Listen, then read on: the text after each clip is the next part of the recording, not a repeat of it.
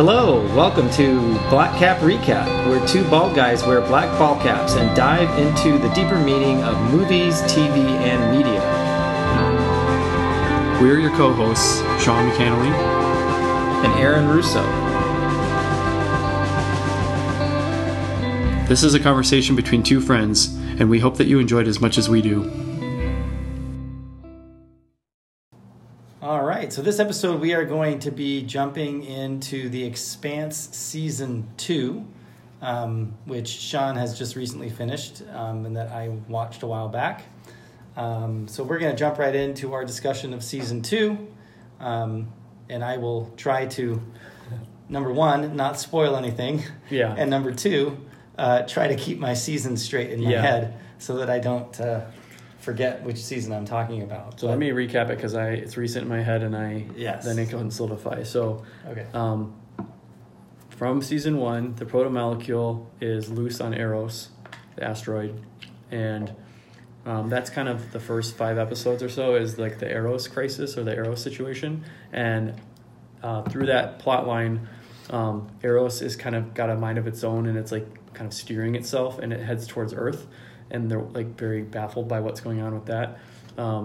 And through a series of events, the plan is to basically blow it off course, redirect it away from Earth, either with explosives. I think first was the Nauvoo was the plan. Like, so Fred Johnson just hijacks it straight up, and he's going to drive it right into it to knock it off course. But I think that it gets out of the way or like it misses or something, and then so they have to use these bombs instead, or they were using the bombs in conjunction with the Nauvoo at the same time. Earth I believe launched that's right nuclear missiles. Earth launched nuclear missiles at them, and then the OPA was given so like they have, because of the time delay, there has to be like local guidance of missiles like that, and so Earth is like forced to give tactical control of these nukes to the OPA, to Fred Johnson. And I think he does manage to steal some of them, it sounds like. And then Naomi helps like crack the code for them. So like now they have control of these missiles, right? So that's a piece of the plot. But Joe Miller is basically trapped on Eros and not able to leave because the nuke has like a dead man switch kind of situation going on with it.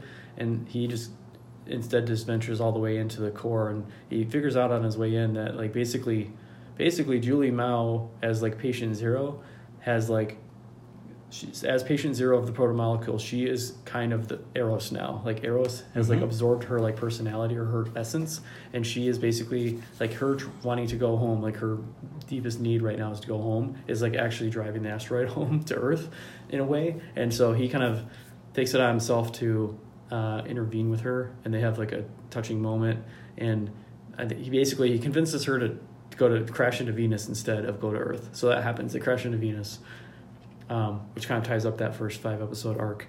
And meanwhile, I guess pertinent for the plot is like Naomi and the Rossi crew, they have their protomolecule sample that they got from the safe from the ship that Julie was on, and they decide to like hide it in an asteroid or near an asteroid somewhere in the middle of nowhere, I guess for safekeeping, and that'll come into play later on.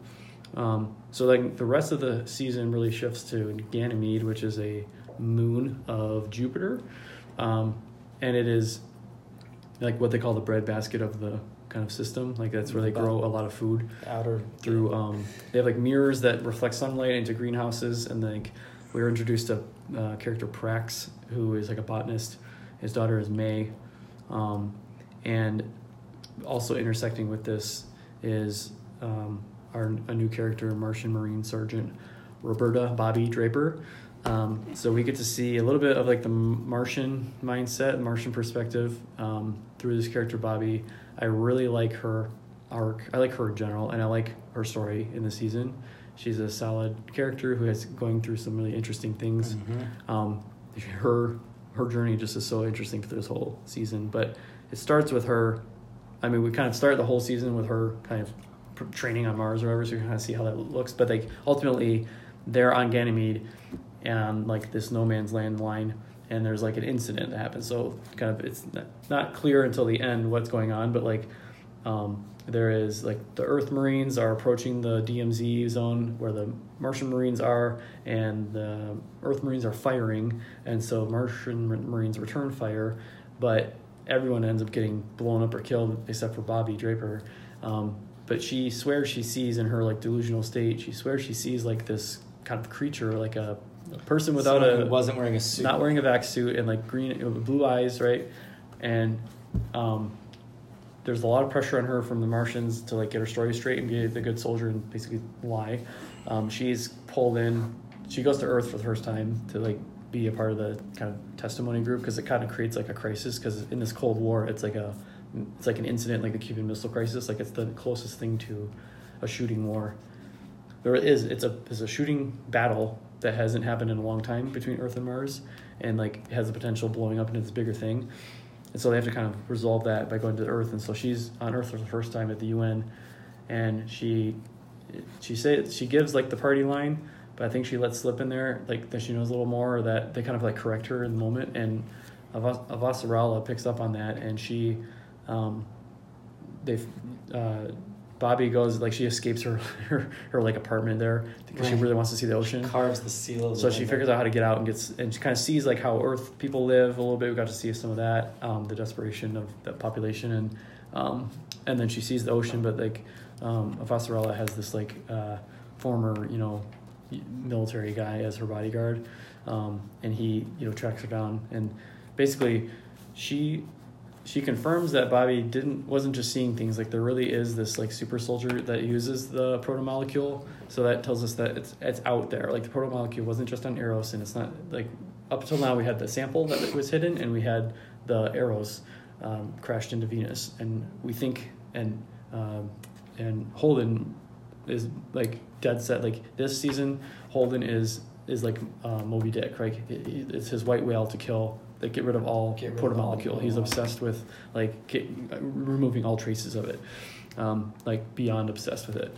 That's what's driving him. But Avasarala confirms that it's that Earth or that Mars. She's like, hey, your Martian government created this thing, and they used you as like a demo, basically, to show it off or whatever. But then she either was mistaken about that. I think she was mistaken about that intentionally, because the other guy, Sadavir, has been in cahoots with Mao the whole time. And basically Mao's behind it, and he's trying to profit off either a balance of power or like profit from being the chess master of Earth and Mars, and like keep the war going or keep the tension going. That's what he wants. And so like at this point, we know Earth and Mars have this protomolecule technology, and that brings back the Rossi crew. So they are working with Prax to find her daughter on Ganymede, and that's kind of unveiling this like kind of plot that like the guy that was May's pediatrician is somehow involved with like researching kids like her, because she has like an immunocompromise, or she has some kind of medical problem. Yeah. That they uncover that like they're experimenting on humans with protomolecule, and it seems like this super soldier thing is a result of that, or that they're part of like Mao's research for this. I call him Chairman Mao all the time. It's not really what his name is, but maybe he's the chairman of this company. But anyway, there is a super soldier. The super soldier that was at the Ganymede attack is like loose on Ganymede, and Holden's like trying to kill it with the Rossi. But meanwhile, Naomi's trying to help all the refugees get off Ganymede because it's getting unstable. Because Prax can tell that it's going to, like, the whole thing's going to collapse. He has kind of like the Ian Malcolm sense that like the system's going to collapse. This like artificial from like his biological, what he sees going on in biological the plant system. Chaos theory kind of idea. Like he reminded me of Ian Malcolm in that way from Jurassic Park. Like he's like calling it that this place is falling apart and nobody knows it yet. You don't know it till it's too late, right? But so like Naomi's fighting, or she's trying to get everyone off the station, but they have this like crisis with there's only 50 seats and hundreds of people, and they have to like kind of in the moment the Belters like have to kind of stand up and prove themselves like the best people morally in the system by like they voluntarily like arrange by the children first, and then they go up from age there until they're full. So like anyone over 20 or whatever is doomed, and they So that's like a good moment, I guess, for the Belters. And anyway, at some point, Holden convinces Naomi to destroy the sample. He's like, we can't have this like out there. And so she appears to do that, but turns out, we know at the time, but Holden doesn't, that she just ran the simulation. So it looked like on her screen that it was blown up, but she knows that it wasn't. So we have this tension. It was like a very Chekhov's gun moment where it's like, if you see the gun on the wall, that's like the trope of that. If there's a gun on the wall in the first act, like somebody better use it by the end of the story. Otherwise, it's like a waste, right? So it's like we know that for several episodes that she has the secret, and they're intimate, right? So it's like this is gonna blow up in someone's face, right? Mm-hmm. And at the very end, they get rid of, so the Ganymede super soldier finds its way, is on the Rossi, turns out. It's like, and it's trying to get to, I guess it feeds on energy, so it's trying to get to their core, and if it gets to the reactor, it'll blow up the ship. So they like come up with this plan to basically distract it with a tactical nuke core, and like get it out and have it like chase it like a dog, and it does, and then they blow it up with the engine. But then, when all that dust is settled, the season ends with Naomi confessing to Holden that she didn't blow it up, she didn't destroy the sample, and in fact she gives this winding up speech to the fact that like this is just part of the world now, like the for better or worse, the protomolecule is part of humanity's story now, and we have to like move forward from that. And to that extent, or to that end, she gave it to Fred Johnson, so it shows Fred Johnson. Belt should have it. The Belt should have it too. So at the end of season 2, at the beginning of season 1, it was on Eros as far as we knew, and at the end of season 2, all of our factions have it. They all have access to this now. Is that the last scene? Is Fred Johnson like retrieving the sample? That's the final scene of season 2. I think Fred so. Johnson. Okay. Yeah. All right, I need to make sure I know that because I don't want to mess up. Yeah, so we don't know. Well, there's also, so like, I guess parallel to that, back to the Eros thing, like there's a scientific vessel that goes to Venus and is trying to like drop samples, and like, because they're seeing all kinds of weird activity on their scopes and stuff at the crash site. And then like one probe does make it down with like a brief view, and it's like there's almost like these protomolecule like trees or whatever growing. Yeah. Like it's like protomolecules like survived, I guess, this collision, and it's like doing something on Venus, and they decide to like get down there with their ship, and then it like splits apart like a schematic, like it like intelligently breaks the ship into its pieces, piece by piece, and like spreads it all out, but everyone dies because they're just on the ship. And by the way, did you notice one of the guys on the ship is Adam Savage from Mythbusters? That's so great. That was so funny. I love that so much. But I think there was a Martian ship that was trailing them, and it went in like once the UN ship that was just a science vessel decided to go down, the Martian ship like went faster than them down, and then it just like disappeared off the scopes, and then right after that the UN ship blew up. So I think both of these ships, the protomolecule like defended itself against these ships. So we're left with like all the factions have protomolecule, and we can see what it can do. So like just one protomolecule like monster was able to do a lot of damage. Fred Johnson has missiles too, so he has missiles that he could put protomolecule on, I guess, or whatever. Because Fred Johnson had to like fight off like a coup by some other factions of the OPA who wanted the missiles, and like they tried to take over the station at some point at Tycho Station, and he they were able to put that down. Those were Dawes. Yeah, Dawes. Yeah, and like Dawes took the scientist that they found early on. Like Dawes stole it. So there's this like. I like the episode where there's like we have these missiles, what should we do with them decision, where like all of the OPA factions kind of met and like had a council of Elrond, right?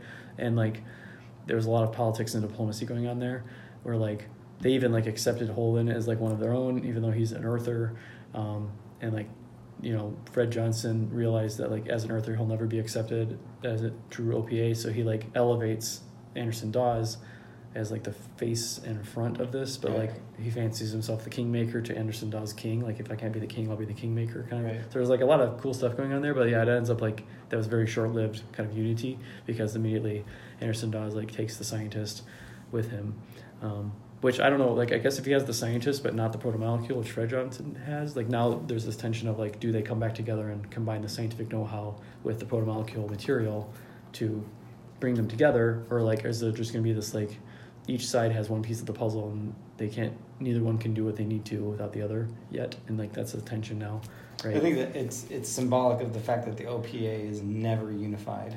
Yeah, and because in that same council was the group that then ends up like trying to take over Fred Johnson's place and steal the missiles, because that guy was like, we need to just use the missiles on both Mars and Earth and just like flex for them. And you have a really,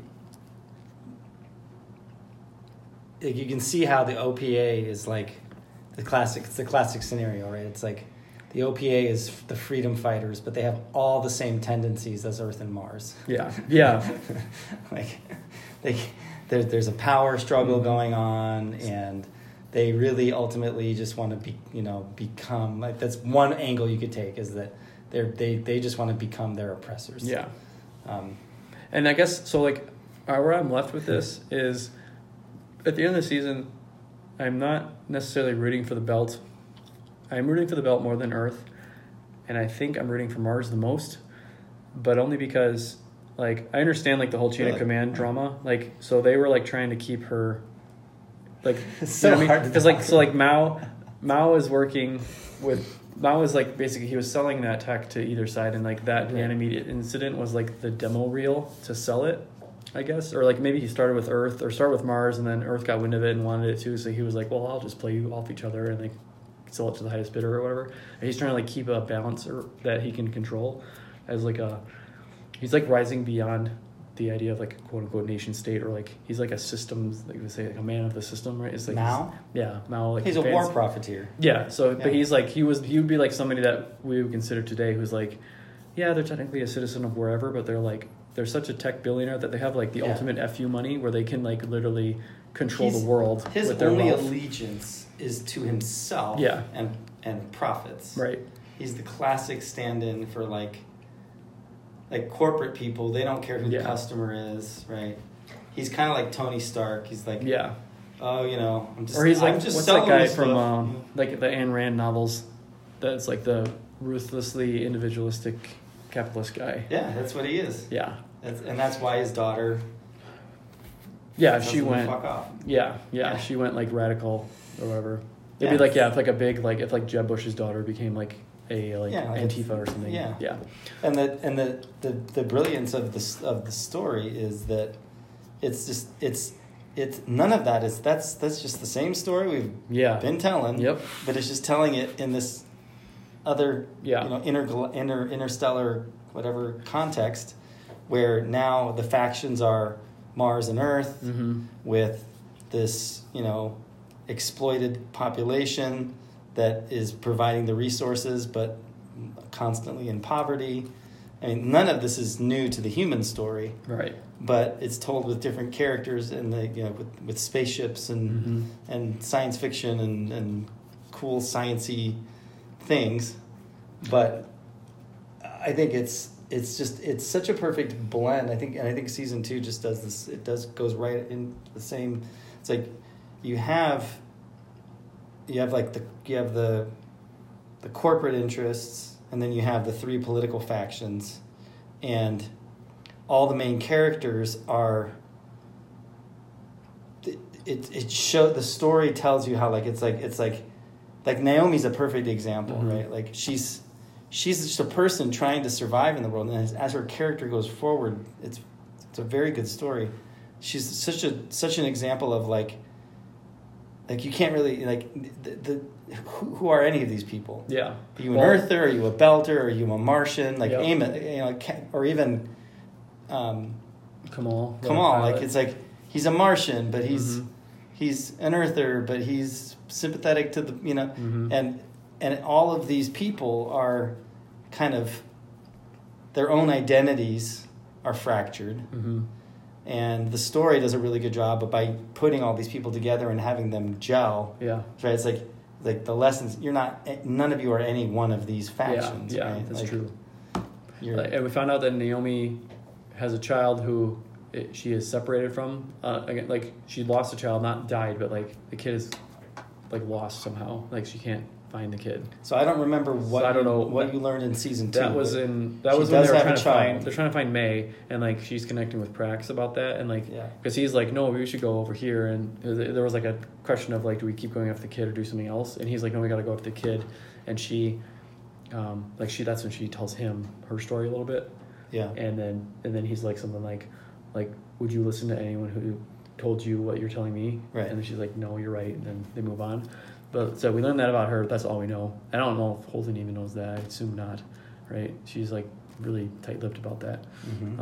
And then we learn a bit more about Amos, or he seems to let on. I think Prax is like, he's like, a like scary amount of things about people dying or something like Amos keeps like, he has all this morbid knowledge about stuff, and it's like, what has this guy seen and done? He implies like when they're on Ganymede, there's like this guy who's like a low level like trader guy or whatever. He like trades like sex for food or whatever. The Chicken Man, right? He really got intel, and he has the intel that leads them. Yeah, he knows how to get. He can find out where May is through the security systems or whatever. Right. So they got to deal with this guy. But like Amos, like lets Prax know kind of how things are. And it's like you can't really tell if he's speaking from first-person experience of either a perpetrator or a victim of what he's talking about. Right. But like the desperation of like mothers on Earth and the things they like life on the streets for a homeless mother and their kids. And you're like, gosh, like was he one of those kids? Was he one of those like pimps, or like which side of the experience is he speaking from? Because I can't tell, and I'm like, like who is this guy? What we know about Amos up to this point, I mean, it's pretty strongly implied that he's a sympathetic character. Yeah. Like, he's not an all bad type. So I don't think that it's a spoiler to say that the implication is that he was traumatized. Mm-hmm. Not that he was necessarily a traumatizer. Right. And even when he's at his worst, he's there for the right reasons. Mm-hmm. Like, he's not malicious. He's more like, he's like the playground bully. He's the guy who defends you from the playground bully, but he's a little off his rocker. Yeah. Like, you could have protected me without taking that guy's head off. Yeah. Yeah. And that's what I think is so, you know that I think his relationship with Naomi shows you that he's self-aware enough to know like that he needs someone like Naomi in his mm-hmm. life to like check him. Yeah. Because he doesn't want to get out of control, but mm-hmm. he's not a bad person. Right. But he's really screwed up. Yeah. And he's clearly conditioned from something to have he's a street fighter.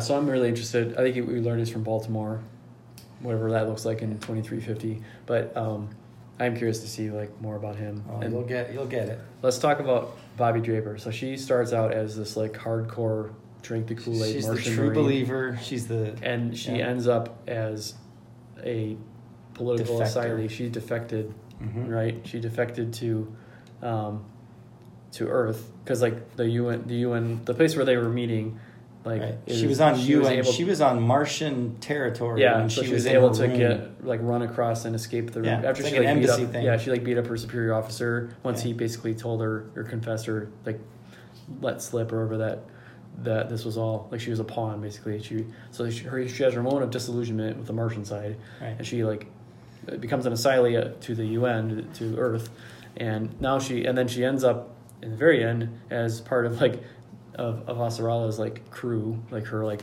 two bodyguards. The ones that go to she has her Earth bodyguard and her Martian one, and they're in the she's in the meeting with Mao. I just love that scene where like they walk in and she like so Avasarala is like a queen where she's like these are my aides, and she's like so regal, and then like the other guy's like a cool operator. He's like, I don't like any of this. This is all trap. And then she's like, oh, cucumber sandwiches, and she's like in awe at this beautiful yacht, and like she's like eating the food, and like the other guy's like looking around the first threats, and it's really interesting how like the different reactions are so funny. Does she want to talk to us? I think so. Yes. Oh, no. No. Yeah. No. Oh, no, we don't at all.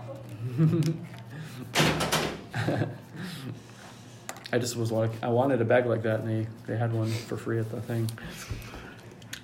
All right, let's talk about I think the interesting thing with Bobby is that she's, again, it's a perfect example of like an everyday person, you know, being hit from all these different sides. Like, it's just a perfect example in these episodes. Like, she's sitting in the room and she's got the Martian people over here and they're like, this is what you're going to say. And then she's got Avasarala over here, like, knowing that something else is going on and milking it out of her. And like, she's trying to be true to herself, and she's totally getting that. It's all being taken out from under her, and I love that it was like literally a fish out of water, because she has to go to Earth where she's never been, and like Martians have to like wear like sun visors, and like everyone makes fun of them, and because they like vomit when they step on Earth's gravity, because they simulate 1G for like training, but like it's different to like, and she's never seen the sun and like the birds and like the sky, wide open sky without. So it's like,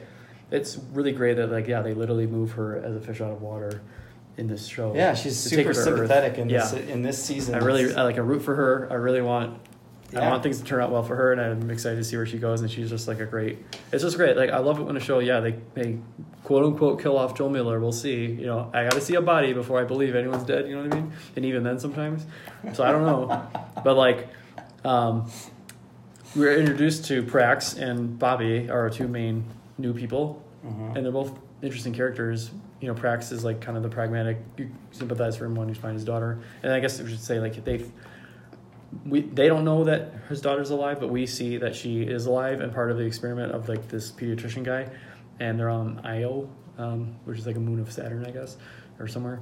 And so that opens up. I guess that's also how it ends. Maybe that's the last scene. Is like they putting her like in the freeze chamber thing, and then they're like, it's like the Matrix, where there's like all these like banks of cryo chambers. This guy is like, it's a classic narrative of like, it's like the classic example of like the uber corporate government, like like diabolical, like Weyland-Yutani. At the end, we're actually experimenting on humans, not just humans, cute little girls. Yeah, like it's like they are so treacherous. Yeah, and Mao and the people in the Martian government and the people in the Earth government, right? That what's his name was conspiring. Yeah, as so well. Sadavir basically betrayed Avasarala to her face, like over the intercom. Like he threw her on the bus. Like when she was vulnerable, he basically was like, he assassinates the Martian prime minister or the Martian defense minister through this poison when it looks like a heart attack. Right. So he like made his move, right? What was his name again? That guy. It was like, it sounded Russian, basically. The American guy. Sadavir, right? Or no? Oh, you mean like the bodyguard guy? No. I mean the guy who was the traitor. Yeah, Sadavir. Sadavir, is that his name? Okay. Sadavir is like her number 2 guy. Right. And he was the one that was conspiring. Earlier, he had confessed to her that he was like working with Mao on this technology. Project Caliban is called. Right. And he pretended to be feel bad about it. Yeah. But he's really making moves. Through and through. Yeah. Committed to it. But then that plan was foiled because she got, she made it through that, like, because Bobby Draper like figured out a way out of the room. Those people needed to die. Yeah. To keep the secret. Yes. And they didn't. So they didn't, because she got to her power armor and was able to like come back and rescue everyone. So like they're kind of on their own. Like what are they supposed to do now? Like she's on the outs from the UN and Bobby's on the outs from the Martians. And so, like, they're their own crew now. Like, are they going to be part of the Rossi, or are they going to be their own trio? And where do they go? Do they go to Fred Johnson? Like, that's so great. Like, I just love that. Like, what are these 3 supposed to do now? They're their own little crew now. And, like, what's going to happen next? I love it. Keep watching. I think that also one thing that was worth pointing out in this season, too, was that, the proto-molecule is... So one thing that the proto-molecule does, right, is it brings out the worst in everybody. Yeah. Right? Like the proto-molecule is actually not bad. Like the proto-molecule doesn't show up and go, I'm going to invade this child's body, right? It's like, it's people taking... Is it a biologic... Does it have a mind of its own? Or is it alien? Is it like, what is it? Is it? I know we're supposed to still like have a mystery about it, where it's like, is it like a virus which seems to have a mind of its own? It seems to have intelligence, but it's just a virus. Like it's just following programming, or is it like guided, or is it we don't, is it alive in a way we don't consider alive? For the sake of this conversation, we don't know that. Right. What we do know, the only thing we need to know right now is that it's so Mao sees it as something he can weaponize and sell. Yeah. And then he knows he's got customers in Mars, Earth, and the Belt, and he's willing to, do anything, conspire with anyone on any side because he doesn't have a side. To so the protomolecule is like it's the thing that makes that world go round, and then you have like the protomolecule as like you said, so for the everyday person, right? Like the people on Eros or the Rocinante crew, right? It's just this dangerous thing. They gotta get it. They gotta like from the because they saw firsthand what happened on Eros. For Mao and the people in the leadership of these governments who really don't care about people like Holden and Naomi. They don't care if they die from protomolecule, right? Like, but from their perspective, it's like we got to eradicate this thing. Yeah. Right. So they're in opposition to these powerful people, which is why Naomi's story is so compelling, right? Because like she takes a side in relationship to and that continues. Like her story is basically about the complexity of her identity as a belter, as it relates to all these other things that are going on, and she clearly chooses. Not completely, but she plays her hand. She says, I'm a belter, like at the end of the day. And so the protomolecule is kind of like, it's a plot device at this point that's going to become something far more than that. Okay. But it's going to become more of a character in the story and more of a yeah. But because it's like the meta point of protomolecules, it's just like again Ian Malcolm's speech from Jurassic Park. It's like before we even understand this thing, we're patenting it and we're weaponizing it and we're selling it and we're putting it on a lunchbox and like you said, it's like you didn't stop to ask whether you should. You only asked if you could. And like, can we do with this thing? And it's like, what should we do with it? And it's like we immediately like, oh, there's gold, let's kill each other over it. Oh, there's oil, let's kill each other over it. Oh, there's nuclear technology, let's kill each other over it. Oh, there's nanotech, let's kill each other. Like this is humanity over and over and over. It's like the first human was like, oh, I like your rock. No, I like it. I'm going to kill you over it. Right. Like that first piece of like, oh, you used a rock as a chipper thing. I want it. I'm going to kill you over it. All the way to like, let's fight each other about nukes, and then in the future, let's fight over this like foreign thing. Wait till you see new. The rest of the story. And I think that's what the show does well, apart from being visually well done and well written, and it's just a really, I think it's similar to Game of Thrones, or you could even say to some degree Star Wars, is that it takes these universal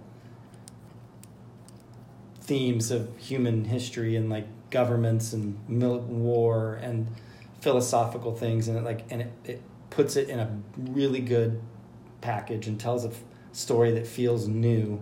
It's like an old story that feels new. That's why I like it. Yeah, and it does it in a way that's compelling. Yeah, even though like there are times when you're watching it where you're like, I know where this is going because I've heard this story before. Yeah. But it's still good because you love the characters. You want to see what's going to happen to them. You want to learn more about them, and you want to see the tech, the cool really stuff, right? Yeah, and that's the sign of a great. There isn't really anything new under the sun, right? Yep. So if you can tell something old and make it new, then there you go. Yep. And that's what they're doing really, really well, and that's what I think is great about good science fiction is it's in the future, but it's really just human beings in the same situation. All right, well, that should wrap it up. It's a quick one today. So we will see you again next time for either Expanse Season 3 or something else. Thanks for listening.